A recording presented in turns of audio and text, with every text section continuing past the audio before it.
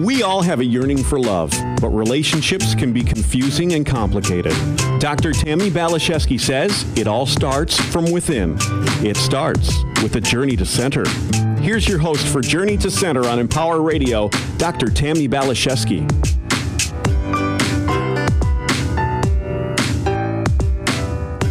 Hello, my friend, my sweetheart, my soul sibling. How are you today? Yes, I do love to contemplate, learn from, and talk about relationships.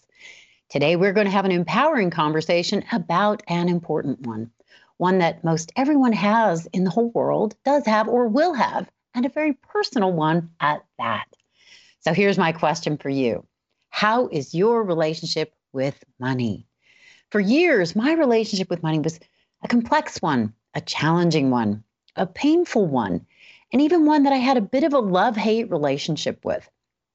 When things got really bad, I finally decided to go to couples counseling with money. And thanks to this, money and I now have a very happy, healthy, joy-filled, love-based, abundant, flowing friendship. Today, my guest and I would like to support you in considering and clearing out any beliefs that are no longer serving you so you can step more fully into a life of grace, ease, joy, expanding prosperity, and more money if you want to. If so, you're in for a treat as we have the honor of spending some quality time with Ezra Ogut. She was here with us last week, she's here with us this week, and she's going to be here with us next week because there's so much wisdom to glean. Ezra is actually part of the next generation of new thought leaders standing on the shoulders of law of attraction and manifestation experts. Her unique approach to manifesting abundance and dismantling our self-imposed limitations travels to the core of who we are and why we make the choices we do. Esra holds a bachelor's degree in English from literature from Turkey's Bosphorus University, a film and television certificate from UCLA, and is a certified instructor of Kundalini Yoga. Ezra helps people transform their lives so they may experience their own spiritual and financial abundance through one-on-one coaching and workshops. Along with her husband and business partner, author and transformational coach, Tammi Ogut, they pioneered transformational coaching and co-created a sought-after coaching certification program. Today, we're here to talk about her book, Money Does Grow on Trees, The Myths We Create and Live By. Ezra, thank you for saying yes to another conversation with me here on Empower Radio. Oh, Tammi, thank you so much for inviting me back. I love talking to you.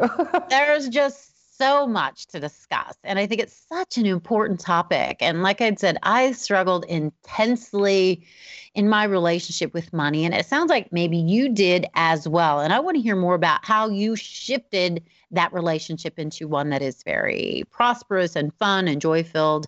So tell me a little bit more about your beliefs about how we come to relationships with money and how we can step into a more fun one if we're ready to. Of course. I think that's a great question, Tammi. Well, one of the first things to really ask ourselves and be honest in giving the answer is, do we just want money or do we actually choose to belong to it? Because wanting something and actually choosing something are two completely different energies. Mm-hmm. Wanting kind of keeps us in the reality of kind of separation from that which is wanted. But when you actually choose, then you give yourself the permission to belong. And that's where the change happens. We, in our teachings, this was coined by my mentor, we call it the being choice. Have you really made a being choice to belong to abundance? And oftentimes, we may want to have made the choice, but we don't make that choice really if we have a lot of negative belief systems and myths that are surrounding our personal concept of what money is. Mm-hmm. I really like that. I haven't heard it put quite like that before. Have I chosen to belong to money? That's kind of interesting. I'm going to sit with that a little bit more. I like the way it feels. Well, there's actually a great exercise in a way, because, it's very easy for us in our mind to say, of course, I choose it, But one great exercise to do is to, take a piece of paper and pen, and you have to write 20 reasons why you want more abundance. And all the material stuff can be just number one. So you can't say car, and then number 2, house, and then number 3, more vacations. No, all the material stuff is just item 1. And then you have to come up with 19 other reasons, minimum, as to why it is you want to invite abundance into your life. And usually people get just stuck in the first item. I remember doing something like this years ago, and this was so fun for me because I thought, well, if I was more prosperous, I think I had a subconscious belief that I'd be greedy and go ego and it would be unattractive. But when I sat with the exercise you're speaking of, I thought, well, I can be more generous. I can be philanthropic. I could get a limo and bring all my friends to a fundraiser. And I actually got to have that experience about 2 weeks ago. And I was like, it feels just like my visualization or imagination from years ago. And it was so fun.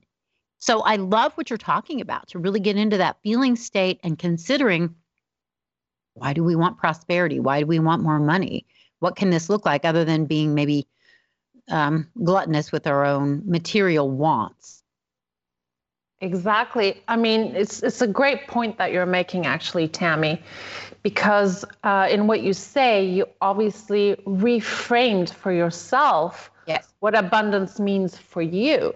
And it's very important to do that, because otherwise we get stuck with the prior belief systems we have, because as children, we kind of, walk around in the world and we see all kinds of different examples, whether it's about money, whether it's about marriage, whether it's about relationships, whether it's about, business, you name it. And we kind of, make our own conclusions about what's going on. And we're making these conclusions maybe as a 5-year-old, a 6-year-old, a 7-year-old, that then become our belief systems that we carry around. And through that, we get to experience our, reality. Exactly. It's like it programs our subconscious mind. You say we arrive at specific conclusions about various subjects at an early age, about money, success, failure, love, or whatever the subject may be. We may forget what we choose to believe, but those beliefs don't forget themselves, and they create a life of their own. Exactly. And I don't remember if I mentioned this before, but for example, my own experience, you asked me how it changed for me. Well, the number one step was making that being choice that I talked about, due to all the contrast that I was living. It was just, paying rent was hard. Being able to buy anything I like was hard. Even just buying a book was hard. And there came a point in my life where I said, you know what? I am done with this. I am done with this restriction game. I no longer want to belong to money problems. And I think that's the moment that I stepped outside of my previous being choice, because I remember like the moment where there was this fire inside of me. It wasn't just an intellectual decision. It was a decision with all of my being. And that's actually what led me to my mentor. It was only after I actually made a being choice that, let's say, the doors of how to manifest prosperity began to open up for me. So the journey always starts with that powerful being choice of what it is that we're going to belong to. Well, and I think sometimes discomfort, intense discomfort, can really be an inspiration that stokes that fire to make that kind of choice that you've made and I've made. And I think when the student is really ready, the teacher will appear. That was a case for me as well. So I absolutely agree with what you're saying. It's a very powerful catalyst. It is. And I want to touch on one other very powerful thing you said, actually, Tammi. And you said, before you reframed your concept of money, you're like, I was afraid I would be greedy or, just be all about ego if I had money. And that's, I think, a very common fear that a lot of people have. And I just want to introduce here the idea that, what we're talking about really is just at the end of the day, a piece of paper. And a piece of paper does not have the power to change us. It's not even something organic in that sense. It's not even alive in that sense. But what it can do is, I mean, it does in a way change us, but in this manner, it can only magnify who we already are. Ah, yes, I was going to say that. More money makes you more of who you are. And I had to, and this is something I really love about you, Esra, and how you go about teaching principles of prosperity. I kind of had to go into the recesses of my subconscious mind and really consider why I maybe didn't want money or didn't believe I deserve money, or what would be the downside of having money, because our relationship with money and the reflection of prosperity in our lives is really, it's an internal thing. It's not external. It's not about getting and doing. It's about, being, and I think taking responsibility for the recesses of our subconscious mind and pulling those out, sitting with them, clearing them out, healing them so we can have a different external experience. Exactly. I mean, it's really, at the end of the day, it just boils down to this. Am I permitting myself to have abundance? And if we can see abundance like kind of like the oxygen all around, it's like kind of no different than saying, oh, am I breathing deeply so that I remain healthy? Well, if we have shallow breathing, it's not exactly the fault of oxygen. And if we breathe deeply, it's not like just because we have, others have less because of us. That's fantastic. Abundance is the same. It is that energy of abundance is everywhere. And, money is just the materialized version of that energy that is available to all, just like oxygen.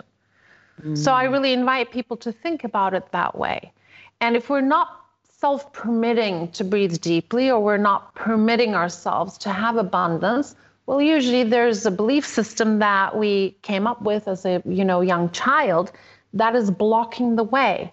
And once we become aware of what that belief system is, then we're free to choose out of it if we feel like it.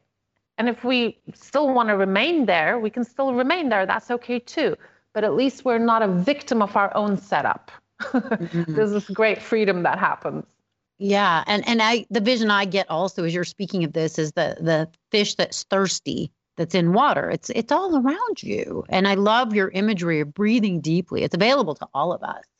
So Ezra, I'm really interested in knowing, because I have a couple of friends that are on fixed incomes that are always saying, but I can't do anything. My health isn't good. I'm on a fixed income. How do you suggest someone who's got that perceived limitation or actual limitation in their own reality step more fully into greater prosperity or expanding their relationship with money? Oh, it's so funny because we always get the same question when we have people in our certification program. And we really have like a huge different range of people from the ages of 18 all the way to 70 and in all kinds of work. And when it's a cop or an accountant or someone working, for a company, that's exactly, the but that they come up to us with. And whenever we say, yeah, I want money, but, yeah, I want more love, but, or I want a relationship, but, that but itself is an indication that we're defending without knowing a belief system. So again, it goes back to, well, before you worry about your fixed income and how by doing you're going to raise it, first get down to the bottom of what it is that you believe. And one good question to ask is, instead of saying, yeah, I want it, but I can't, and I'm trying so hard, but it's not happening for me, all that is like, it looks like it's true when you're experiencing it, but when you get outside of the box, you have a really good laugh at yourself. So the question is, instead of like, I can't and how am I going to, instead of that question, ask, what is my gain in keeping myself limited? Or what is my gain in keeping myself away from abundance? Don't see it as a lack of being able to do something. See it as, oh, I'm experiencing in a way that I don't know yet exactly what I want. Why is it that I want the limitation? And different people will have different answers. One good exercise for this is to close the eyes and really if we're talking about abundance, it's abundance. If we're talking about relationships, it's relationship. If we're talking about a big farmhouse, then it's the big farmhouse. You sit down, you visualize in an exaggerated way the supposed thing that you want. And what you're looking for is to catch and see in that visualization what makes you uncomfortable. And the discomfort in the visualization is tied directly to the belief system. So my belief system about money was twofold. One was that money and love can't go together, so one has to pick one or the other. Something I decided as a 7-year-old, and it led my financial life till I was in my mid-30s. The second one was watching a lot of Turkish movies where the bad guys were always, the rich ones, and the good people were always the poor and innocent and the spiritual ones. So another added layer was, oh, I'm going to be in the, good people's club. I don't want to be in the bad people's club. So we hadn't created this exercise back when I found my story, but, it kind of developed after, but it's a good one. So if I were to be doing the exercise, I would close my eyes and see myself in immense abundance, like having a, pool and a whatever, for different people, it means different thing. And how I would see myself would be like someone where I've, kind of ruined my character. I'm not the same nice person. And I'm also lacking love. And from there, you're like, oh my God, this is what my belief system is. Yes. Because you or me, in our own individual lives, since we are the ones who set up the belief system, we're very powerful to change it. Yes. As soon as I did the same thing. And I don't know if it was handed down to me from my parents or being in church, or maybe I brought it in karmically, but I decided on some level I was going to be a renunciant. I was going to be spiritual. I was not going to be materialistic. But I also had dueling intentions because there was a part of me that liked the idea of opulence and beauty and, gems. And so I put myself between a rock and a hard place and really limited my experience. And when I finally understood that I can be spiritual and prosperous, that I can be generous and philanthropic and quite abundant, once I realized they can go together. Money and love can coexist. Spirituality and wealth can be part and parcel of the same story. I was able to more fully relax into it, explore it through my visualizations and imaginations. And these days I have manifested this. I have stepped into this reality, and it's so much fun. It definitely is. You've given yourself the permission. Yes, I have. But I think a real problem for me was, and when I speak with clients and friends, is that they just don't know how it can possibly happen. But we don't have to know how. That's God's job. We just have to take care of our side of the road. We have to learn how to breathe deeply. We have to settle into that place of imagining and experiencing and enjoying and celebrating our prosperity first in our minds, don't you think? I totally agree. The how is completely the job of the universe. Exactly. You don't need to know anything about the how whatsoever. In fact, trying to figure out the how is a way to get trapped in our boxes. Keep us very limited. Yeah, very limited. Yes. But it is important. I mean, our job is to basically be very clear about what it is we want to belong to, and make what we call that being choice. And that exercise I gave at the beginning, write down 20 reasons of why you want to be abundant. And if you write those 20 reasons, really kind of paying attention and get super excited about the list, kind of like you did when you reframed your sense of abundance, that alone can be a catalyst to make that being choice. Yes. And I think enjoying that experience through a celebration rather than like this angst or this sadness or this like desperation, that I think the feeling state is so vital as we settle into claiming that greater prosperity for ourselves. Allow yourself to get excited. Exactly. Have fun with the process. Oh, that's the only way anything works. when we take reality too seriously, we don't get to play with it. It becomes I love that very quote. solid. Reality is an illusion, albeit a persistent one. I love that one. I think it was Einstein that said that. I know it makes me laugh. I think it's really fun. So Ezra, we don't have a ton of time left. I just wonder right now if you have any more practical tools you can advise our friends that are hanging out with us in using on their path to prosperity. Any more practical tools? Oh my God, there's so many. I don't know which ones to get into when you ask me like that. Well, fortunately, you're having another show with me next week, so there'll be more practical tools and exercises. So give them a little taste of what's to come. Let's go on with what we've already talked about. That 20 reasons why we want to be prosperous, finding the gain of why we're keeping ourselves in limitation.